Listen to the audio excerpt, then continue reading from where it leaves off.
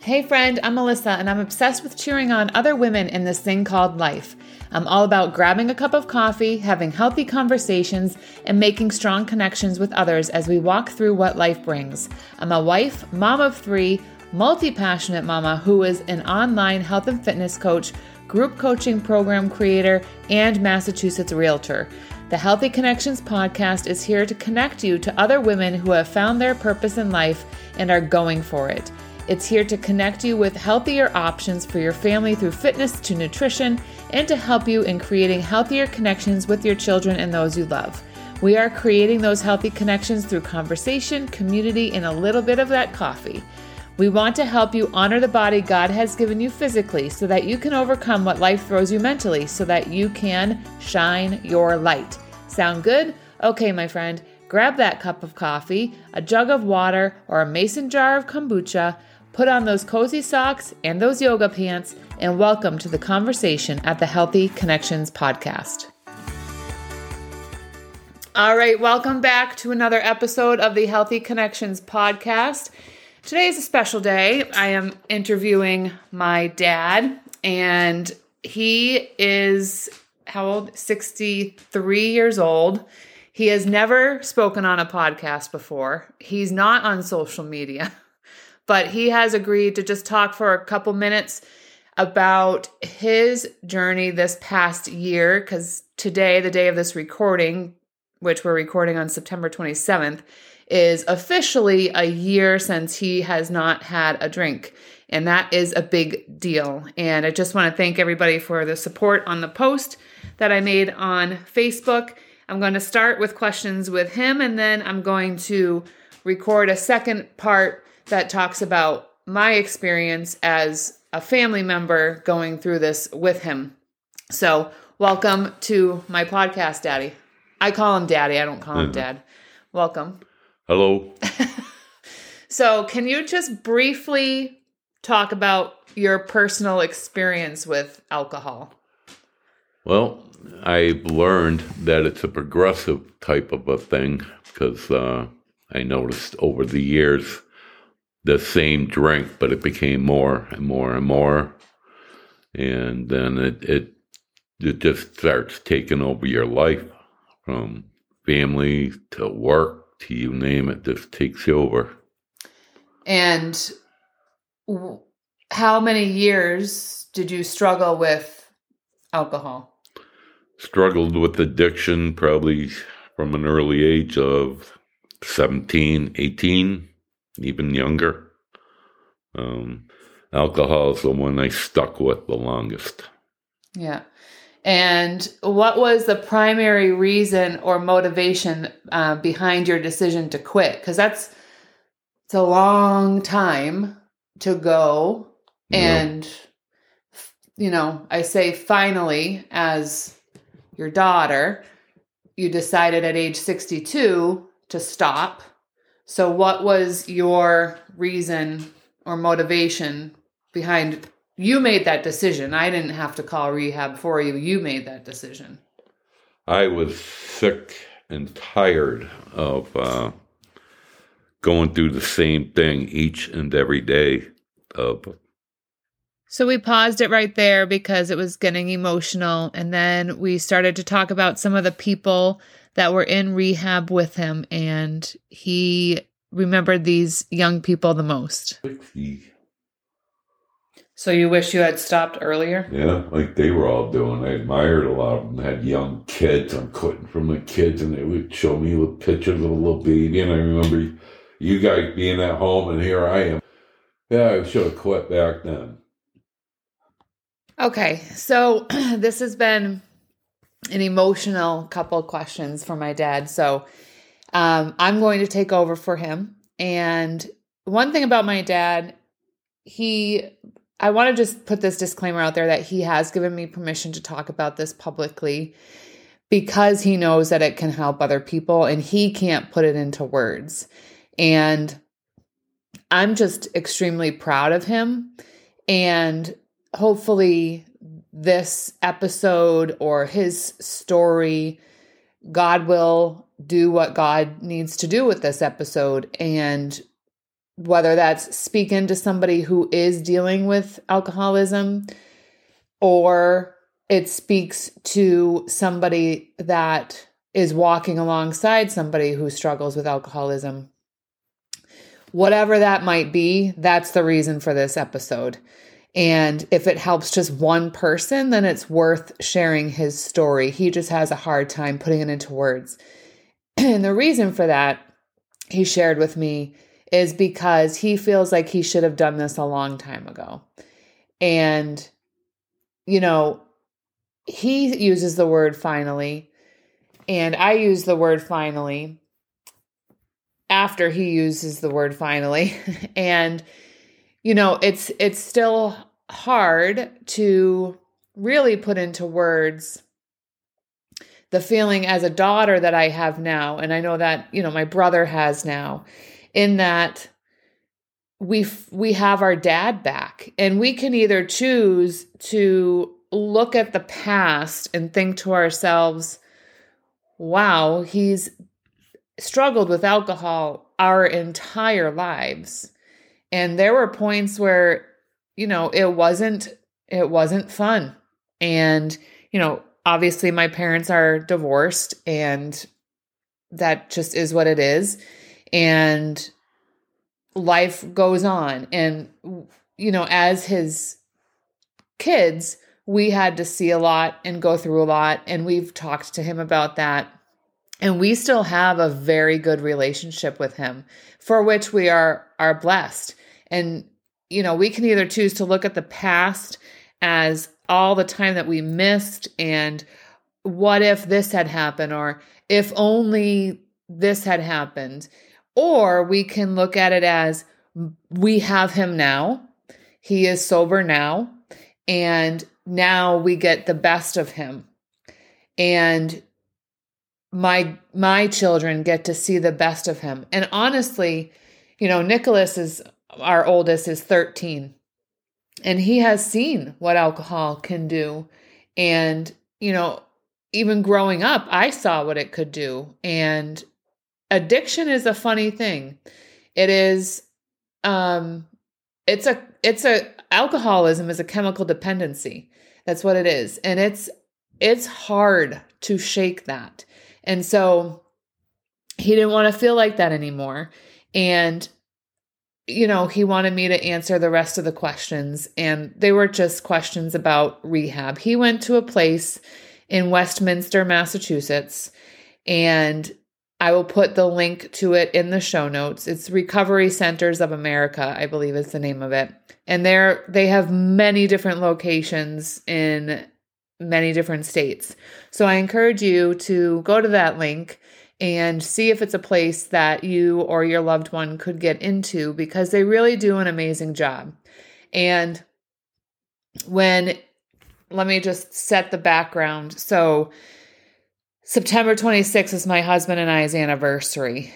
On September 26th of 2022, I got a phone call at 2:40 in the afternoon, and it was my dad, and he was not sober. And I only remember the call because I was leaving the school and I had just picked up my kids, and I didn't know what was wrong. And he said, life is about to change. He was crying. Life is about to change, but I'm too overwhelmed. I can't handle it. It was a phone call. And I knew that I had to go and help him, because he had finally gotten a call that this rehab center had an opening.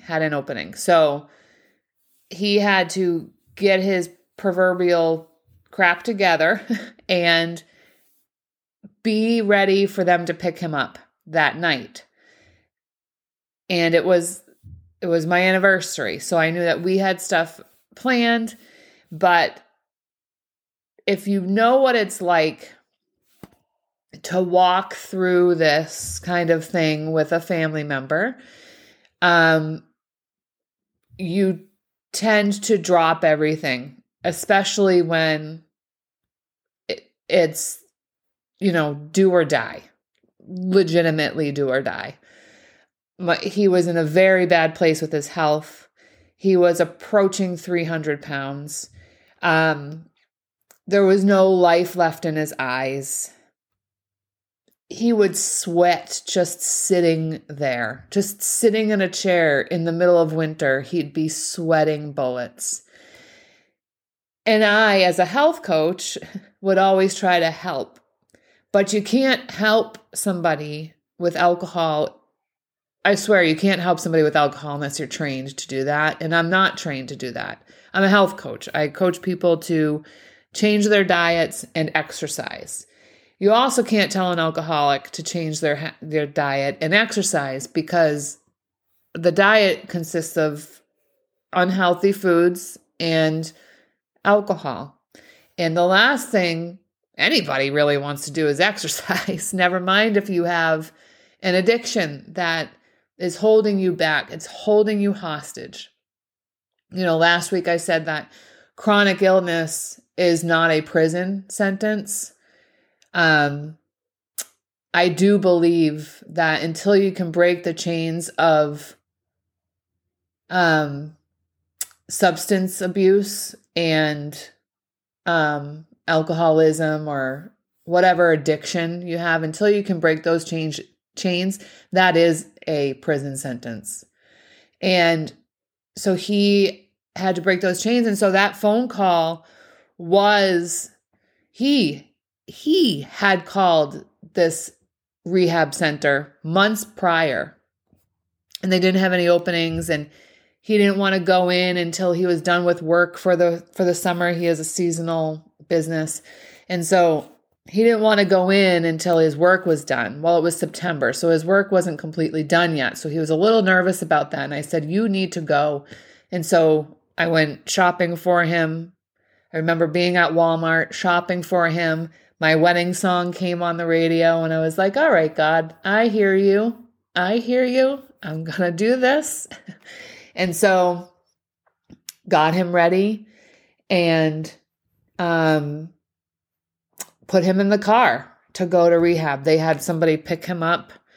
I asked the driver at least 100 questions, and they picked him up and they went. And then the rehab center called me and said, you can't talk to him very much while he's here. He's not going to have a phone. He's not going to have an iPad. And, the first couple weeks are detox. These people, they have to detox from whatever it was that they were drinking, whether it's, I don't know, a bottle of wine a day or 3 pints of Southern Comfort or a keg of beer. I don't know. But whatever it is, they have to detox from that because their body is so used to that now they have to safely come down from that. So they are under medical supervision. So the first 2 weeks, it's a month-long program. The first 2 weeks are all, under medical care. You're given different medications so that you can come down safely, all the things. And they told me, just so you know, after the first 2 weeks, he's going to call you and he's going to say that he's fine and he can come home. And you are going to say, no, you will not. You will stay. And so that is exactly what happened. He called after 2 weeks and wanted to come home. And I said, no, you will not. You will stay. You have 2 more weeks. You're at mile 13.1. I put it in my marathon running terms. I'm like, you have done half. You only have half to go. And he stayed. And that was the best thing he could have done, was stay. And, I drove up there and brought him cigarettes. I know I'm an enabler in that manner, I guess, but I brought him cigarettes and that helped him get through. fun fact is that now that he's been a year sober, he is also hasn't smoked a cigarette in a couple of weeks. So that's his next, mountain to climb. And he said to me off air that to him is harder than the alcohol. Smoking, he's been smoking since he was really, really young. And so that has been difficult for him, but he knows that he needs to quit that next. And so he went to the rehab center. He graduated from the protocol. He came home and he told us that he has zero desire to drink alcohol. It turns him off. And people say, well, how? And I keep asking him how. He's like, it's God. I prayed for this. And he just feels so much better. You guys, he's lost over 100 pounds, joined a gym. I couldn't be more excited about that. So he is making some huge, huge changes in his life. And while, there has been a lot of pain, just the fact that my kids get to see him sober and they don't have to watch him sweat and not understand why he's sweating in the middle of winter.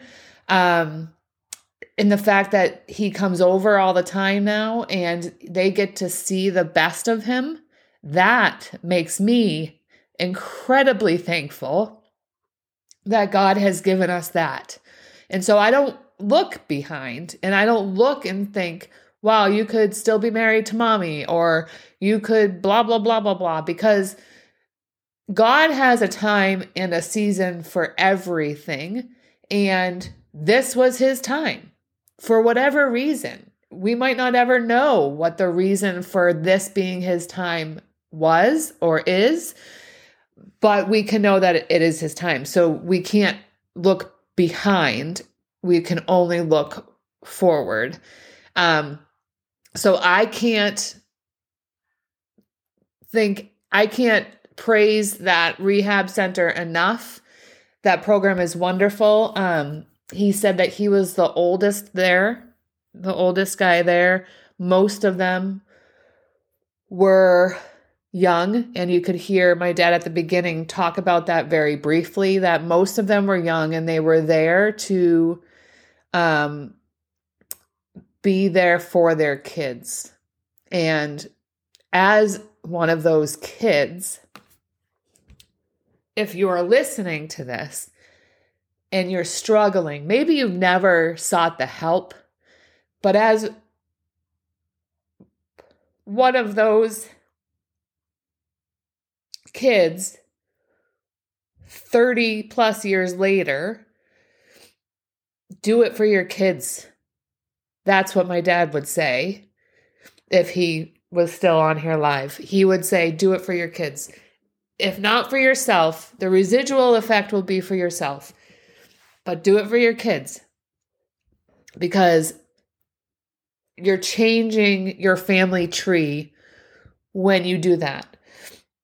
And it's a road, right? It's not easy. A lot of people they want to have a drink even after they've quit. My dad tells me all the time, he's like, I'm not even interested. The thought of it doesn't interest me. And part of that is probably because he sees how different his life is now. He feels so much better. He's off most of his medications. His doctors are singing his praises because he no longer needs most of his medications. He's just a healthier version of himself. And I'm very proud of him. And I'm just telling you that if you are, a son or daughter, or maybe a sister or brother, or a parent, or a spouse, walking through this with somebody that you love, there is hope. They have to want it for themselves. Someday they're just going to look at themselves in the mirror and say, I am done. I am finished with dealing with this. I need help. And then they seek out the help, or you help them find the help, but they have to want it. It's just like, it's not just like it reminds me of course, I'm going to say the health and fitness journey. Obviously, well, food can be an addiction too. Let's be honest. Food is an addiction too. And so one day you wake up and you say, I'm sick of feeling sick and tired. So I'm going to make a change. And you can't force anybody to do that. They have to want it for themselves. Otherwise, they're not going to A, start, B, continue. So you have to want it for yourself, or they have to want it for themselves. And his advice and encouragement to offer to someone who is, considering quitting drinking, but feels overwhelmed or unsure about where to start is to seek the help, to look at the Rehab Centers for America, or seek AA or seek professional guidance. But you have to want it, and you have to know why you want it in order for it to work. So his life has completely changed over the past year. He is thinking more clearly. He is handling his finances way more clearly. Like I said, he's lost over 100 pounds. Life is not perfect. It never has been. It never will be. Not for him, not for me, not for anybody listening, right? Life is never perfect, and you're going to find your little mountains that you have to climb up and over, but there's a downhill. And when you get to the top of that mountain and you can breathe in the fresh air, it is 100% worth it, not just for yourself, but for those that you love the most, no matter what your addiction is, right? Gambling, drugs, smoking, I don't know, food, whatever. Insert it here. Like, addictions of all kinds hurt all kinds. Okay. So you're not alone. You're not. You wouldn't even know who struggles with certain things, because not everybody's talking about it. And I just think it's really important to keep the conversations open so that you can get the help. Do not suffer in silence. If you need help, reach out and get help. If a family member needs help, help them find the help. But just let them know that they're not alone. And this is 100% a God thing that this happened. And I talk about it very rarely. This is the first time that I've really, really talked about it. And really, it's because it's been a year. And a lot of me is like living in this PTSD kind of phase where I think to myself, when's the shoe gonna drop? And I'm very open with my dad. I've always been close to him regardless. And I said, part of me is like really concerned, and he understands that, but he also fervently lets me know that I have nothing to be concerned about. An example of it is I'll drive through the town that he lives in. I drive through it every single day. And if I see an ambulance, I call him, and just to be sure that it's not going for him or doesn't have him in it. And I'm sure if you've dealt with something like this, you understand that. But only through the power of God can I work through that and get better with those emotions. So I hope that this podcast episode has been helpful to you. It's definitely different than my typical podcasts, but I am hosting a Sober October group. I'm going to put the link in the comments. It's actually the link that I have available for my podcast group on Facebook. I have a podcast group where I post in there every so often, and conversations start here and there. but it's a group for this podcast. I'm turning it into a Sober October group. So if you want to tackle not drinking alcohol during October, I will be posting there quite often about mocktail recipes, different non-alcoholic beverages, and all the things to help support you and myself as we take on the challenge of not turning to wine to wind down, or not turning to a nice fall beer because it's fall and why not? I think so many times that's what we do, especially anybody, male, female, whatever. But as a mom, you have all the stresses. I can speak as a mom because I am one. Like I said, men, I'm sure, deal with this too, but there's so many stresses in the world right now. And it's just so easy to pop a bottle of Chardonnay or pop whatever and just sit down in front of a fire and just have a drink to wind down. But we need to find something else to wind down with. And so hopefully this Sober October group will help you too. Maybe you don't drink a lot. Maybe it's just a little. Maybe it's just on the weekends. But another reason why I think it's important to do this is because we're going into flu season.